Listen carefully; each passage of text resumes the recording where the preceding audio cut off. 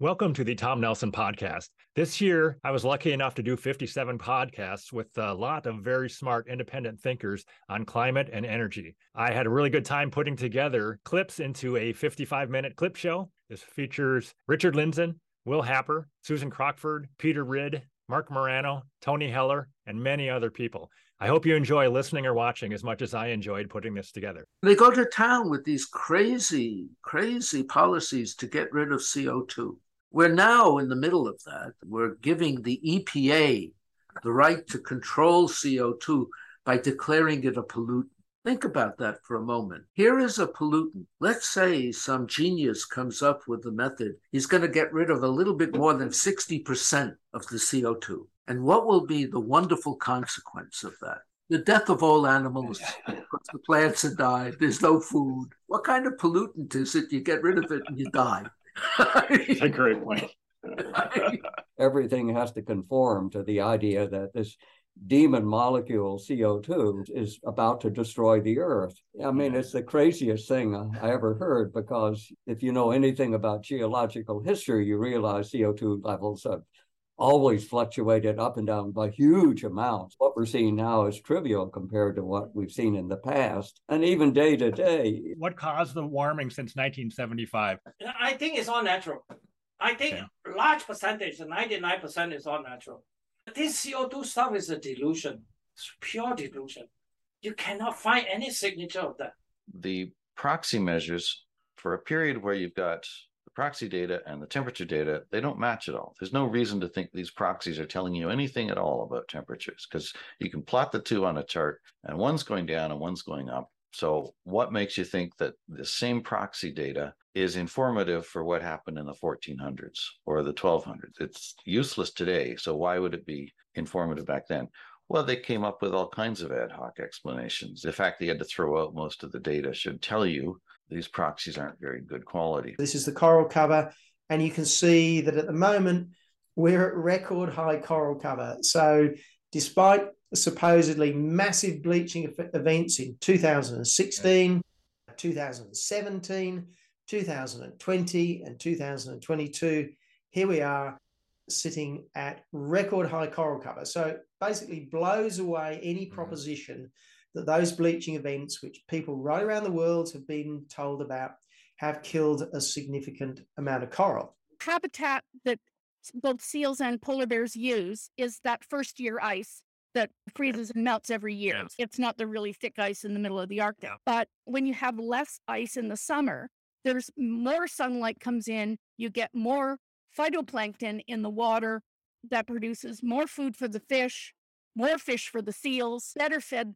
that the seals are, the more productive they are. They give birth to healthier pups, more pups and healthier pups, which means there's more food for the bears. And so it really looks like in those areas of the world, say north of the Bering Sea, in the Chukchi Sea, and in the Barents Sea, particularly, that those are areas that have had a fairly dramatic decline in summer sea ice, but have also had a really large increase in this primary productivity.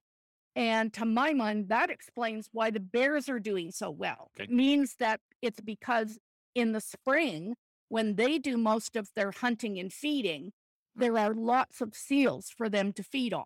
Historical data is really the key to it. Like young people, they're being told that we didn't used to get hurricanes, we didn't used to get tornadoes or floods, typhoons. They don't have any way of knowing that that isn't true, because schools don't teach history anymore, or they don't teach any real history. When I was in high school, Grapes of Wrath was mandatory reading, Steinbeck's accounts of the Dust Bowl. They don't do that anymore. If they just read that one book, they would know that this has all happened in the past. So it's very easy for them to propagandize young people. So the more information we can get to young people, in particular about history, I think that's really the key thing. The interesting thing is that when you see the changes in climate over the last 500 million years, then we have periods where we are in a glacial period. We have periods where it's very warm. And an Israeli physicist, Professor Nir Shaviv, he actually noticed that this fit very beautifully with the solar system passing through spiral arms. So when we are in a spiral arm, there's more cosmic rays because we have more star formation in these regions.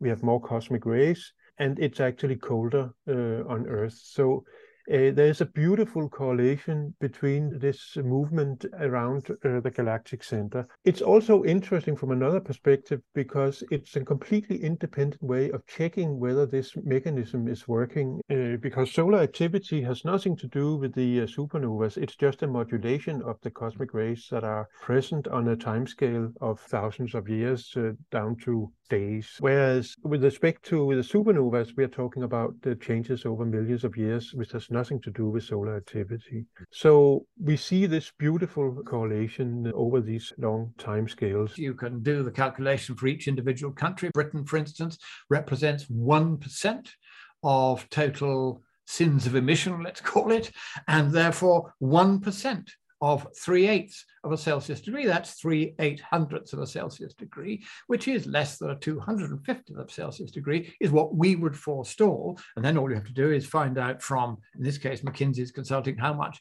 would that cost you? And to get that less than 1/250th of a degree of warming forestalled, it would be 4 trillion. And that's all you need to know. 4 trillion before the prices started going up, 8 to 12 trillion now.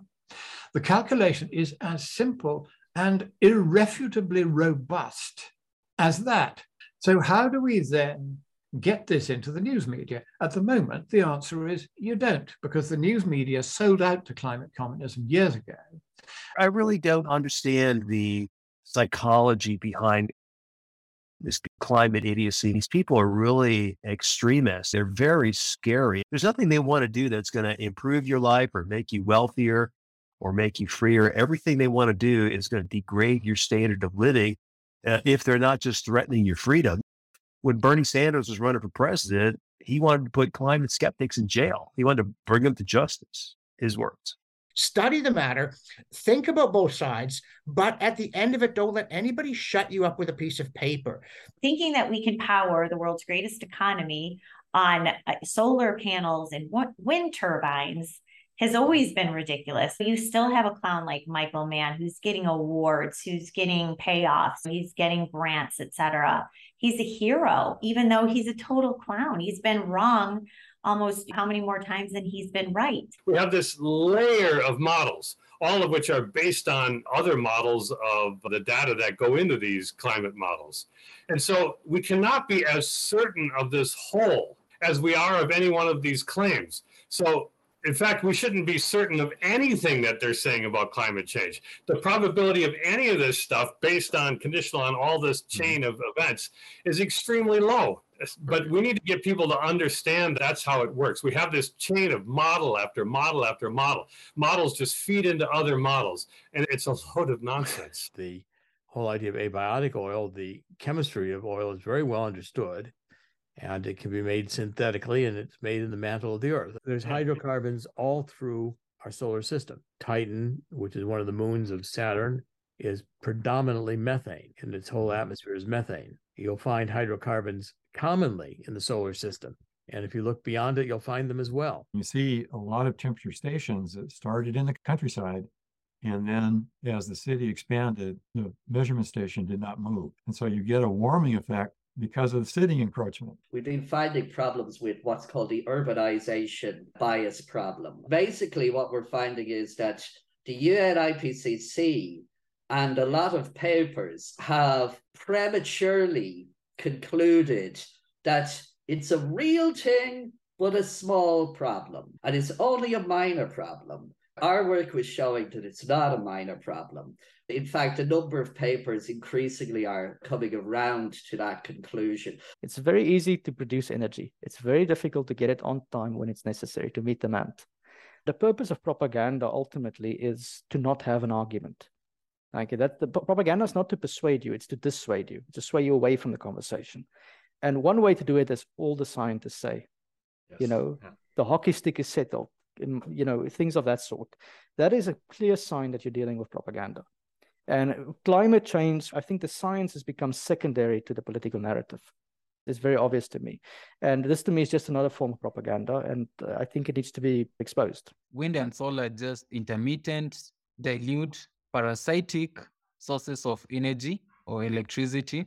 And electric vehicles are just for the rich. China manufactures around 70% of all solar, and of course they do it with slave labor. Children provide 40% of the labor to mine cobalt in Congo. I love fossil fuels, just like Alex Epstein. And I know for sure that fossil fuels are going to save Africans. If you want to stop using fertilizer because you're worried about this nitrous oxide, that basically means your agricultural yields are going to go down by a factor of 4 or so. This is a huge decrease in world food production. And are you really going to do that when the temperature rise because of this fertilizer use is less than 1/10 of a degree per century? This strikes me as rather silly. We're, after all, in a warming period in an ice age. Why do we know we're in an ice age? We have ice on the polar caps. It's a pretty simple definition. I go back in the book and to Woodrow Wilson's presidency, the idea of the administrative state. This is the educated elite from the top universities who believe that we're the unwashed masses. And if we, the public, are left to our own devices, not just in the US, but anywhere in the world, we will create inequity, racism, white supremacy, environmental destruction, a climate crisis, that we have to have every aspect of our lives managed in order to avoid that. Any analysis you do that goes 110 years away for economic development and technology is garbage. The greatest threat to humanity is doing stupid things to resolve the problems that climate change would create, whatever they might be. Let's face it, there is no empirical evidence that anything bad is happening because of climate change. There's no such thing as a wind farm. The only thing that's farmed is subsidies. But why did they come up with that? Well, they made that phrase up very specifically. They knew they were going to inject an industrial complex in the middle of a rural area, and they knew very well from the get-go that this would not go over well with rural people, have this industrial thing in there. So they said, we need to market this so that it seems like something that it isn't. So that's how they come up with the phrase wind farm. And the idea is that that terminology gives the impression that this industrial complex is benign, beneficial, whatever. My advice to people is be careful of the terminology you use, because every time somebody says wind farm, they are effectively endorsing the ideology here by giving some credence to that. So I have completely scrubbed that from my vocabulary. I say wind project or industrial wind project or wind facility, some other phrase like that. At no time will I be using wind blank. Back in the medieval warm period, my Viking ancestors farmed on Greenland. They buried their dead in what is now concrete, hard permafrost. It'd take a jackhammer to bury your dead people in. There's plant roots and tree roots in the permafrost. The place was green and it was warmer. I began to educate myself by reading technical papers and books, and soon realized not just that man-made global warming is a fraud of epic proportions, but that it is being used to subvert, discredit, and corrupt science itself. This realization is what prompted me to write my book. Control, coercion, and intolerance are what ideologies are all about. What if you don't agree? Bad news. Ideologies don't tolerate dissent. Dare to disagree anyway? Well, then you will be subjected to coercion, threats, abuse, or worse. If you're not for us, you're against us. So join or suffer the consequences. Ideology is about blind faith. Questioning it is verboten. Since ideology is about strict conformity and consensus, intolerance for dissent is a litmus test. Anyone who demonizes, persecutes, or intimidates skeptics, non-adherents, or non-believers, or who tries to stifle or eliminate their dissenting opinions, is part of an ideology. You have to be a denier of the temperature record of the Earth to say that we are too warm now, if you're interested in what life likes. Because ice is the enemy of life. We need people to understand that warmth is the friend of life. And that leads to one of my main principles which is to recognize that the human species is a tropical species. We evolved at the equator. There is no question of that. And the only reason we could eventually come out of Africa into climates that were colder in the winter was because of fire, shelter, and clothing, things which other species don't have the advantage of. And therefore, most tropical species cannot come out of Africa because they would die of the cold. Like there's many, many plants that can't even live below 5 degrees Celsius. They die then because it's too cold for them. But the only place in the world that is really too hot are the dry deserts. And they are not actually at the equator. The equator is largely moist and not as hot as the hot deserts are. Like the Sahara, for example, is not at the equator. It's way north of it. And those areas are uninhabitable to most life, never mind humans. But we learned to live there. You got Phil Jones as the lead author for that section of the IPCC report, where they're going to rely heavily on a data set constructed by Phil Jones, and they're asking Phil Jones to review the comments of critics of the work of Phil Jones. And then you wonder how that's going to play out. Well, Phil Jones comes out on top. The climate monster is trying to eat plastics as well. But I happen to love plastics. I think they're one of the greatest inventions humanity ever made. And of course, they're under attack by a bunch of idiots who don't have any grasp of the magnitude of the unbelievably huge thing it is to have invented a new material that did not exist on the entire planet and may not exist anywhere that we know of, which is as useful as the one, more useful than all of the materials we were given on Earth combined. That's like, and you want to ban them. Why? Because you're idiots. You might wake up early on a Saturday morning desperately need a plumber, but you will never wake up on a Saturday morning desperately needing a sociologist. It's a scam. The whole thing is a scam. And yeah, we're not afraid to say, using that word denier about the climate, that is so disrespectful because it's connotations to the Holocaust. It really, really makes me angry. This whole green agenda has all of the negatives about, I'd say, medieval organized religion, but none of the positives. It really is a cult. What was interesting was how the narrative got accepted, because there was so much idiocy in the narrative, so many things that were wrong, so many assumptions that were questionable, that people immediately started attacking them, including myself. I mean, you know, with the greenhouse and the radiative forcing and the feedbacks and all these things. And I don't think any of us realized that in attacking these things, we're accepting the narrative. People who just want to dismantle capitalism because they want to rely on the government, or people that have their own political aspirations or goals. I can't take anybody seriously like that. That's cult behavior. And I see a lot of this with these people. They treat it like religion, and they have motives that aren't based on any science at all. That's a perfect segue into climate policy, because you'll notice that everything that's demanded is pretty much what's been demanded in the name of everything, and is again in the name of other things, like COVID or whatever. It just happens to be what we've always wanted. And we get impatient, or certain people do, and they move back to this do what I want or everyone dies shit, which is not a sign of a movement competent in its argument, or that it will withstand the test of time. It reflects, in my mind, a fear that what we've experienced will be experienced, that the sky will remain exactly where we left it for 30 years, even as they screamed, it's falling, don't turn around, no time for details, sign here, details to follow. The witch burning thing, I don't think you can emphasize enough.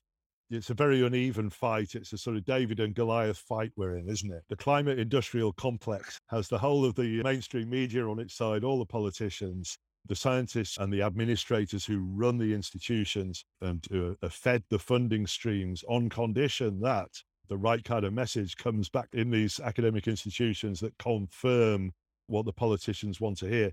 This is how we end up with policy-based evidence rather than evidence-based policy. This is a serious concern because of the direction that it's leading science itself into disrepute.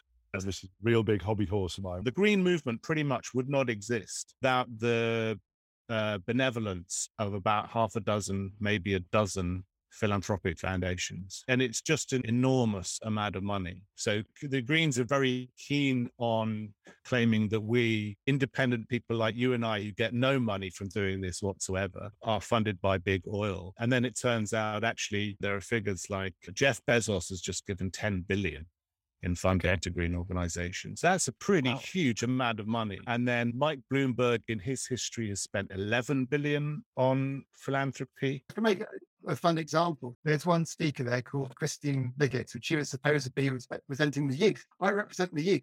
The youth, okay. And in the question and answer session, how do you know you represent the youth in December? But how do you know that? And she says, I don't. Okay. Gas of life. With no carbon dioxide, there'd be no plants, and plants are at the bottom of the food chain for every single living thing. Everything depends on plants for food. Now, there are geologists who are concerned about the level of carbon dioxide has got very low. When we go into the ice ages, the level of carbon dioxide drops down to 180 parts per million. At 150 parts per million, plants can't grow, they die. So during the ice ages, we come very close to this red line of death, as they call it. But by burning fossil fuels, we've been able to raise it up to where it is today. And plants have liked that because we've had greening of the earth. Agriculture production is up anywhere between 15 and 20% because of the increased carbon dioxide in the atmosphere. The last interglacial was called the Eemian, and the Eemian was 4 degrees warmer than this interglacial, so 6 degrees warmer than now, 130,000 years ago, when humans were well around and presumably hunter-gathering happily, just like they always had been, till they learned how to farm, put wheels on things. The Earth warmed up for 7,000 years. Above 35 degrees of latitude, north or south, the amount of energy you need for a solar panel to be built, manufactured, mined, etc., is greater than the total amount of energy that solar panel will produce through 25 years of lifespan. Mike's Nature Trek was about the tree rings showed cooling after 1960 when the actual thermometers showed warming. So the story we're told is that trees are thermometers, except after 1960, they stopped being thermometers. Do you think that's completely insane? Because I do. The whole idea that trees were thermometers up till 1960, then they're not. What do you think about that? Isn't that pretty embarrassing? The prosperity of your nation depends on how much energy each individual can deploy. So the more cheap, plentiful energy you have, the better off you are, and the freer you are, and the more individual determination you have. It's as simple as that. Energy is life. Importantly, this applies in particular to the environment, because the more wealth a nation has, the more disposable wealth it has, if you like, above the Maslow's hierarchy of food and shelter and safety. Then, well, let's get to safety. Flood defenses, bomb shelters, whatever you want. You can adapt to nature far better, and you can clean up any mess you made while you were getting to, if you are wealthy. You read all this hype that renewable energy is going to replace fossil fuels. Well, there's two important facts you got to remember. That fossil fuels is totally useless unless it's manufactured into something usable. And when it goes through a refinery and gets heated and cracked, it makes a lot of oil derivatives that accounts for 6,000 products in our daily lives that we did not have before 1900. And the fuels for all the different infrastructures we have. Renewable energy, i.e. wind and solar, can only generate intermittent electricity from breezes and sunshine. Wind and solar can manufacture absolutely nothing for society. So until we find a clone to crude oil, there's no way to replace the derivatives that makes all the products in our daily lives. I went behind the Green Bay's door and I found nothing but morons. The average politician in a democracy is utterly hopeless. They have no life experience at all. They've never done a real job. They haven't even been a cab driver or a barman. I'm sure your average cab driver is much brighter than your average politician. People go into politics because they're widows. They're very odd people indeed, and I found out very odd they are. And if that is the groupthink, if climate emergency is the groupthink and coming outside the pack, they associate with the pack. They don't associate with Galileo or Nicholas Copernicus or Albert Einstein. They don't think like that. They want to be in the herd, because being the herd for a politician, the herd is the safest place because they're bovines. So you don't get any critical thinking. And critical thinking isn't discussed in our school system or educational system at all. We are not trained in a Platonic or Socratic way that we should question things. Just a minute, why did you say that? Why did the chemistry master or the biology master say, we've got to reduce our carbon footprint in a class? Why doesn't everybody say why? Have a little CO2 meter, and just out of curiosity, 1 week last summer, I monitored CO2 levels in my backyard for a week. I got up at 3 or 4 in the morning. On a calm day, in my backyard, the CO2 levels by 2 or 3 in the afternoon, about this time, were typically down to 300 parts per million. By dawn the next day, again, if it was a calm day with not much wind to stir things up, by dawn the next day, it was 500, and so really? It varied by 200 parts per million, between 2 o'clock and 6 o'clock. COP26 was the biggest gravy train I've ever seen. Everyone there was at the trough. I genuinely don't think that anyone who's there who's got half a brain actually believes any of this stuff, because they can't, can they? Because the science just doesn't back it up. They still defend it to the death. You still can't criticize the hockey stick. They still won't admit that it was a farce. It's absolutely amazing and destroys your whole confidence in institutional science in a way. It is still selling the book. I think that's because people just go, my God, institutional science is corrupt. It is.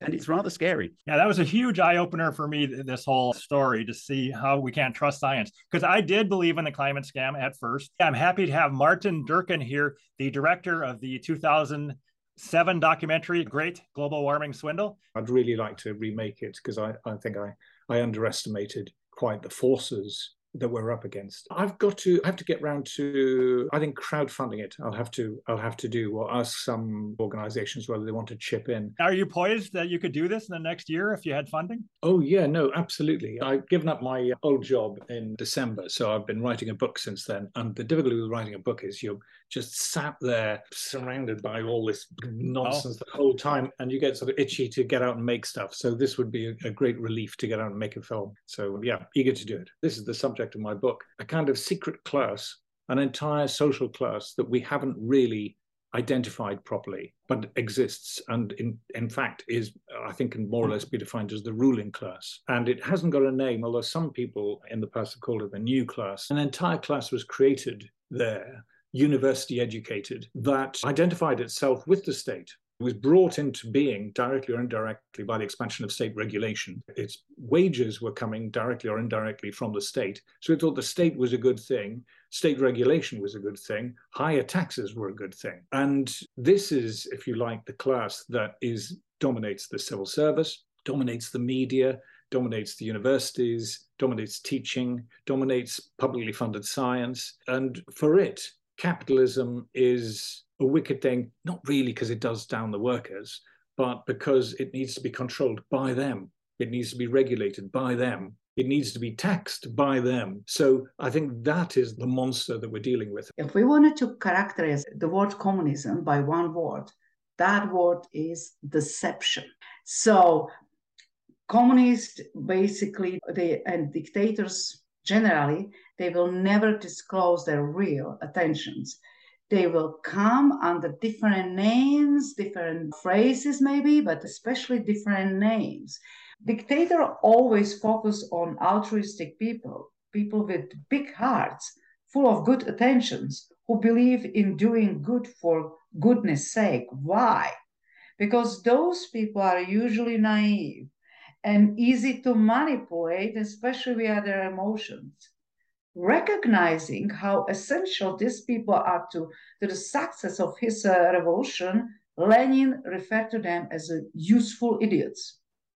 Those are people who are prone to believe in social justice narrative and doing something for greater good. Well, I would like to also mention something what calls collective guilt. A few years ago, I was listening to an interview with German scientists who said that renewables have only 8% efficiency in producing energy. And when he was asked why Germans agree with this investment, he explained that their politicians are using collective guilt cards, proclaiming that Germany has to lead this battle for saving planet because they caused harm to humanity in the past. He was referring to Nazism. I was shocked. I said, bastards, this is really bad, really, really bad. So we have not only something like greater or collective good, we can have also collective guilt. It was a tragic mistake to give the issue to the United Nations in the first place, because a more bungling organization has never been invented in the history of the earth.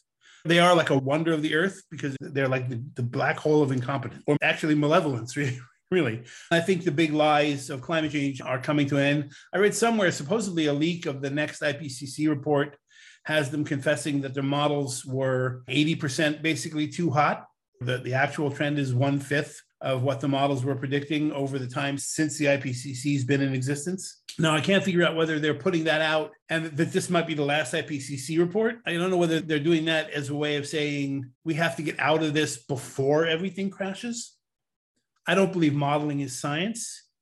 Science is empirical. It stops at the point where it stops being empirical. So if you can't measure it and you can't test it and you can't repeat it, you can't apply the scientific method to it, and it's not science. Interpol put out a report in 2013 saying that the carbon trading market, it's a guide to carbon trading crime. And they found that it was an extremely dangerous sector to trade in because you're really dealing in the lack of delivery of an invisible substance to no one.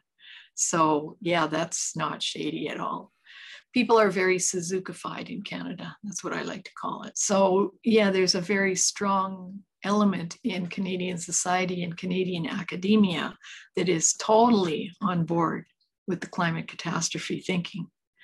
On the other hand, there's also a very strong resource sector, mining, energy, agriculture, forestry. Most of those people are far more hands-on, practical, realist people who say, well, I don't know how you're going to run your city if you don't have oil, gas, or coal, because you can't make your wind turbines without them. You can't make your solar panels without them, and you can't run your wind and solar on the grid without them.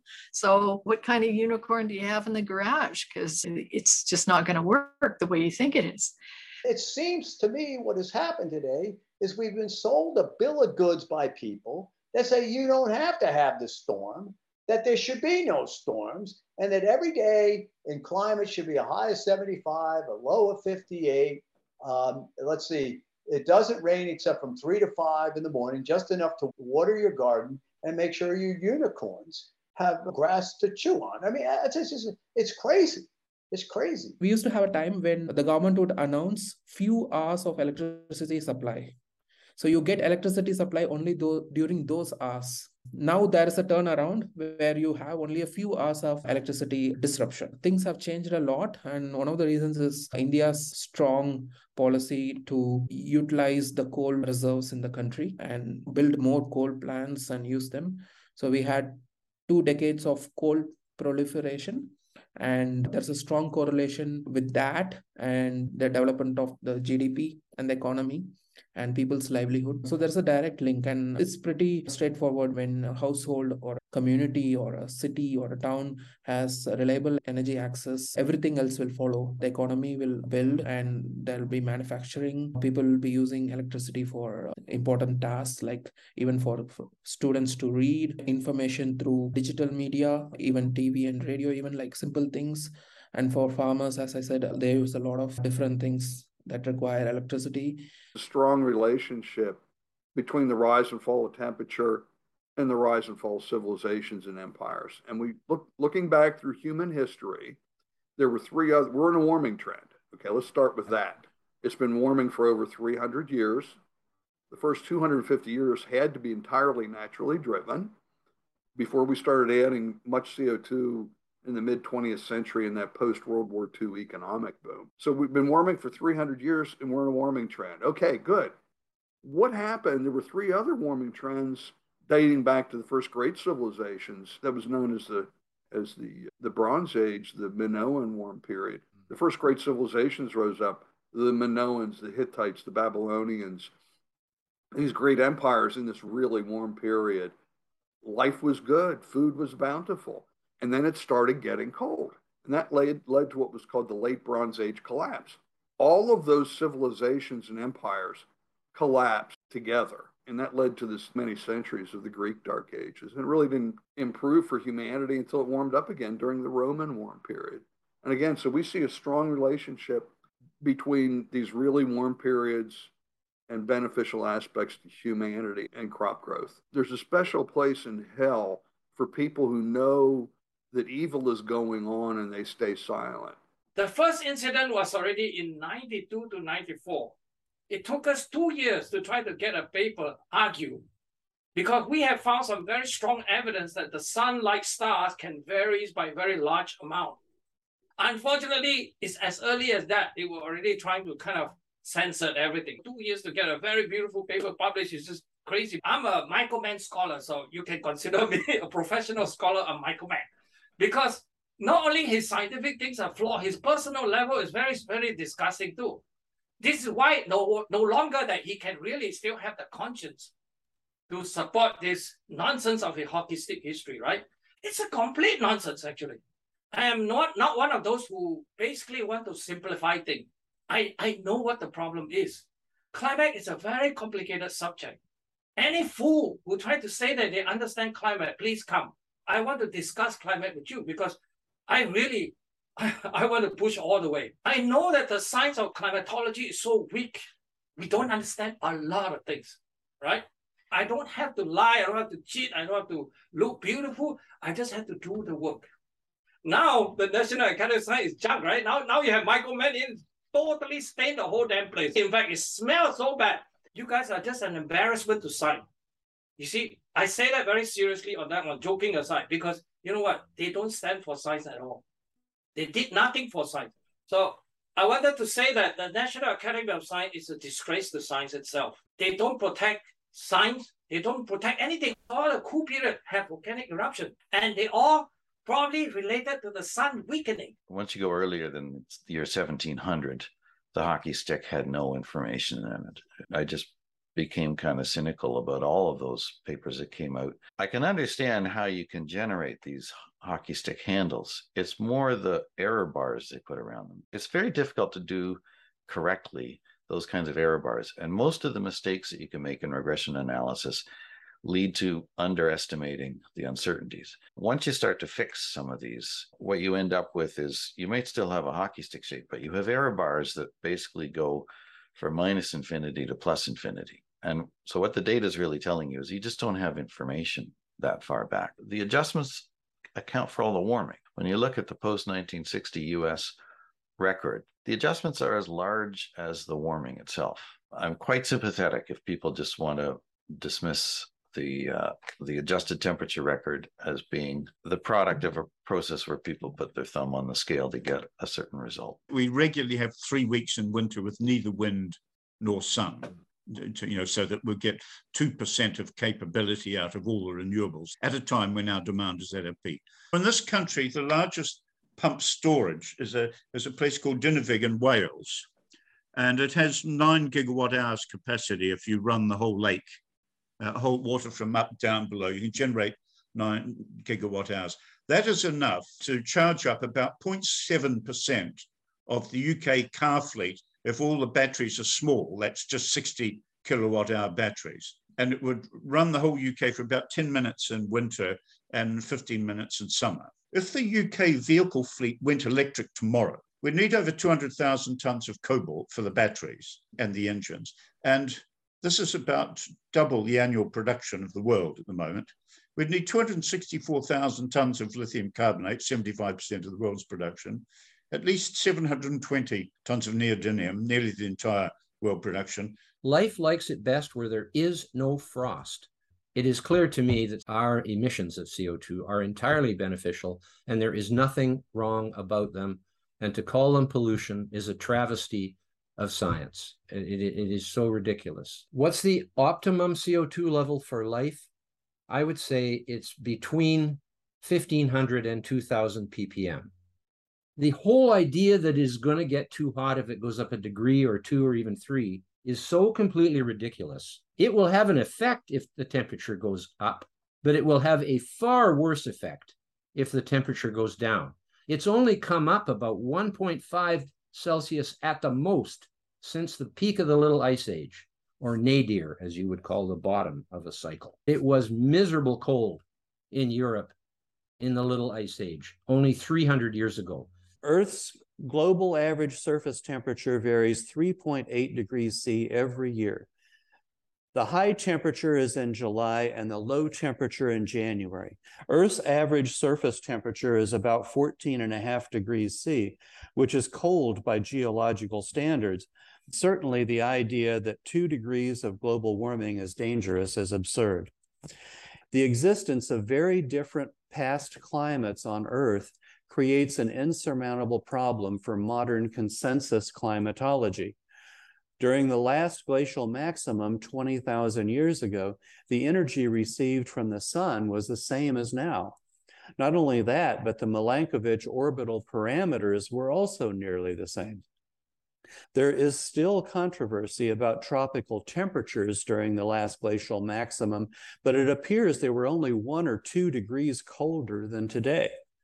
This is consistent with evidence presented by Chris Scotese and colleagues that tropical temperatures have not changed much over the course of the last 540 million years, despite huge changes in the average temperature of the planet, 9 to 30 degrees C. Solar activity affects Earth's climate, but the correlation changes with time. It is sometimes positive, that is, Earth warms with increasing solar activity, and sometimes Earth cools with increasing solar activity. The switches appear to occur every 80 to 120 years. The climate-solar correlation changes suggest that the solar effect on climate is not directly due to changes in solar radiation like the IPCC proposes, but to solar-induced changes to large atmospheric processes that are being neglected. Skepticism, reasoned discourse, and respectful debate are the very heart and soul of science, because science is about truth. Skeptics and non-believers are crucial to our survival as a species. The entree arrives in 1989, the same year communism collapsed in the Soviet bloc. The strategy of subverting environmentalism to advance socialism was now officially adopted by the US Green Party. How can an eco-socialist sabotage the petroleum industry? Well, by demonizing them as polluters. Nothing new there. But wait, this time the pollution isn't from oil spills, it's from a byproduct. Since fossil fuels are composed of hydrocarbons, burning them produces carbon dioxide and water. Label one of these byproducts a pollutant, and voila, mission accomplished. Rural US, we're finding it was about as warm in the 30s, 40s as present. About. Science for me is multidisciplinary. It's not one subject. But over the last few decades, what's happened is that scientists, when you train as a scientist, you're encouraged to specialize and continually specialize and find your niche topic that you are going to be the expert on. And then you can talk about that one thing and you know everything there is to know about this. And of course, the old saying is, you learn more and more about less and less until eventually you know everything there is to know about nothing at all. So they've 2 natural forcings and they've about 24 anthropogenic forcings. I've seen how people can fall for their own models. And I think a lot of that is happening over here. Zero is a very pro-climate change newspaper, but they're funded by Qatar that gets most of its energy from gas. Why? Because it's convincing the Westerners to not go for their own gas resources. And then basically they get the other side of the market. And you see this over and over again. It turns out that the atmosphere isn't going in these circular cells at all. Instead, the atmosphere acts like a giant pendulum. When the whole atmosphere, from top to bottom, flows in one direction and then turns around and flows back in the other direction. And it oscillates back and forth like that. 4, 3, 5, 6 or days, it goes in one direction and then comes back again. Why does it do this? Well, nobody has considered it to now. This is new, that this is what the atmosphere does. Even in the last month or two, there have been people going and publishing papers about how the Farrell cells are moving north, or how the Hadley cells are moving relative to each other. They don't exist. The Hadley cells aren't there. I think once we understand this pendulum effect of the atmosphere, our ability to predict the weather is going to come on in leaps and bounds. If we can find out what's causing these pendulum swifts back and forth. There was a study put out by Wickham in 2013, and they found that 34% of the long-term weather stations with over 70 years of data had cooling trends. 31 of the 48 states have record high temperatures before the 1940s. I think we're going to see Arctic sea ice start to return by 2030 because these oscillations are going back to their cool periods. And if that's true, and I hope I live to see it, that should shatter all this climate catastrophe. Moisture has a lot to do with it. So I think sometimes they conflate a higher temperature with higher sensitivity to CO2, when it could be a higher temperature due to less clouds causing greater solar heating. Due to drier land, it takes twice as much energy to heat moist soil as it does dry soil. If you get a drought due to La Nina, you can have dry conditions, and with no change in energy from CO2 or the sun, you'll see temperatures go up. Science is being very systematically and aggressively attacked. Despite all the Americans thinking highly of science, there's another fact, and that is that 95+% of Americans have no idea what science actually is. So on the one hand, they're supportive of it, but on the other hand, they don't really understand it. The ultimate fight we're having on our society here is between real science and political science. In the next 30 years, the global warming probably will be last thing in our mind, because it will be mini ice age, which will require a lot of heating because it will be cold. What was your sense in the scientific community around 85 or 86? At that time, I think there were a lot more open minds than you have now. But over time, they saw that the way to get an empire, make it grow, etc., was you have to say your catechism and so on and so forth, which means the world will end unless you do something about climate change. Part of the problem is that they get to fiddle with the data. As long as you get to fiddle with the data, you can make it show anything you want. This is an indication that a supernova quite close to the Earth went off about 2.8 million years ago.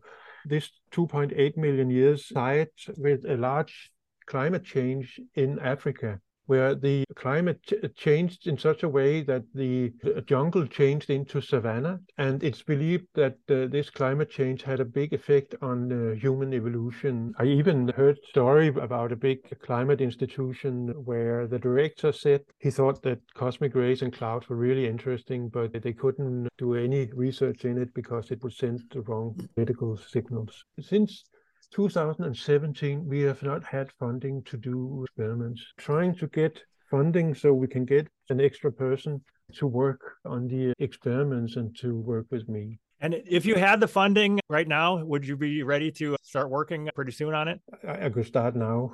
I could start tomorrow. So I have an application in, and I've had a number of applications in, but they are all rejected. You have to contend with this weird stuff where on one hand, the whole greenhouse thing is so simple, you can teach it to children in elementary school. And on the other hand, it's so complex that only people with very high level training can speak about it. There are some people that I knew from the old days when I was associated with big models. And I had a lot of respect for them because they did this stuff, but they also knew what the limitations were because they were involved in building. It was inside the model. So they were like people who owned a car who actually knew how to change the spark plugs and change the oil. They knew what was inside. But I think there's a whole spectrum of people, and the majority of them are this side of it, where they've never really looked in the hood.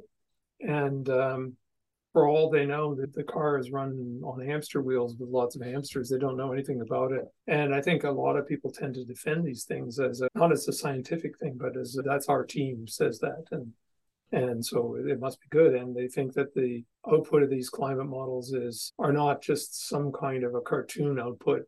They're future observations. Will Happer was very generous with his time. One of my favorite episodes when he was briefly with the Trump administration, the New York Times, I think it was, wrote a story saying, oh, well, he's not a climate scientist. I looked, and it was written by people with degrees in English, and there's Happer, who's an atmospheric physicist. And I thought, these people don't even know what disciplines are relevant to the question of how the climate works. And yet they speak with such indignant and condescending certainty, brushing Will Happer aside. Well, good luck with that. If you don't understand why someone disagrees with you, you don't understand your own argument properly. So the alarmists should welcome the skeptical critique. This particular panic is actually past its sell date and is going to fall apart fairly soon. And something else will come along. It's accounting fraud. It's not rocket science. It's accounting fraud. We just need to highlight this is accounting fraud and keep repeating it until people get, hold on, this is accounting fraud. And in court, they cannot escape by saying, oh, you're not an expert. Like in court, you show the accounting fraud for what it is. And there's no escaping. Bill Gates, America's single largest farmland owner, his stated public goal repeatedly is no one in the Western nation should ever eat farm-grown agricultural meat again. He's investing billions in lab-grown meat that is they get stem cells from a cow or sheep and fetal blood, and then they put it in a lab and let it grow into this amorphous blob with no immune system. It's got to be pumped with antibiotics. And then they add texture and dye, and then they get a 3D printer. Not making any of this up. The World Economic Forum brags that you can print several kilograms an hour of meat from this sort of goo that they're going to make in the lab that they're growing. And this is how you end meat eating. From my perspective, peer review is censorship. Now, Galileo, considered the father of modern science, failed peer review so completely he was given house arrest for the balance of his life. Peer review can be used also by incumbents to protect their own research and funding, and who are afraid of contrary and competing views. This is just a huge moneymaker for a lot of their donors and a lot of these industries who support the Republican Party. So they in turn are supporting it as well. You see less enthusiasm in the House, but definitely the GOP Senate is on board with the climate change movement. It's very easy for your typical suburban mom to say, yeah, I believe in global warming and climate change, and I want to do this and that. And then all of a sudden they start fulfilling the fantasies of the climate cabal that they've wanted for over 50 years. Then all of a sudden they go, well, whoa, I don't like my gas prices quadrupling in a matter of a year, 18 months. I don't want to be forced to buy an electric car. The climate people have never apologized for all the lies that they've told, all their fabricated doctored data, all the predictions of doom and gloom that they made that never came to fruition. The government is, of course, very interested in this problem, and they're spending billions of dollars on it. And that's never seen as a conflict of interest, strangely, but any money you take from a private group is a definite conflict of interest in the minds of these people. Woke Inc. is about installing groupthink into corporations, and that's very much in play in climate science as well, and definitely in higher ed. Higher ed is seeing very strong emphasis on that. Groupthink. The spearhead for the attack on science, the real tip of the spear is climate science. Climate science was attacked first, and that occurred 30 years ago. They were selling a narrative, so they built the models around CO2 influence being high. Clouds are going to have a very big perturbation on your climate, and they are going to reduce the forcing of CO2 quite significantly. When you have more CO2 in the atmosphere, the stomata, the holes in the leaves through which the CO2 is absorbed into the plant, they shrink. Why is that important? Well, if the stomata gets smaller, then the water loss from the plant leaf is less. So a plant can grow with less water. And this is particularly important if you're in the dry regions of the earth. And this effect has already been observed. A surprise happened. From 2000 to about 2016, temperatures leveled off. This was completely unexpected. The global climate models did not predict this. People said, what caused this hiatus? We still don't know. You may be thinking you're helping the planet by having all these climate regulations, but you may inadvertently be doing exactly the opposite. In the US, about 20,000 people die from heat every year, but 170,000 die from cold, and worldwide, cold kills 9 times more people compared to heat.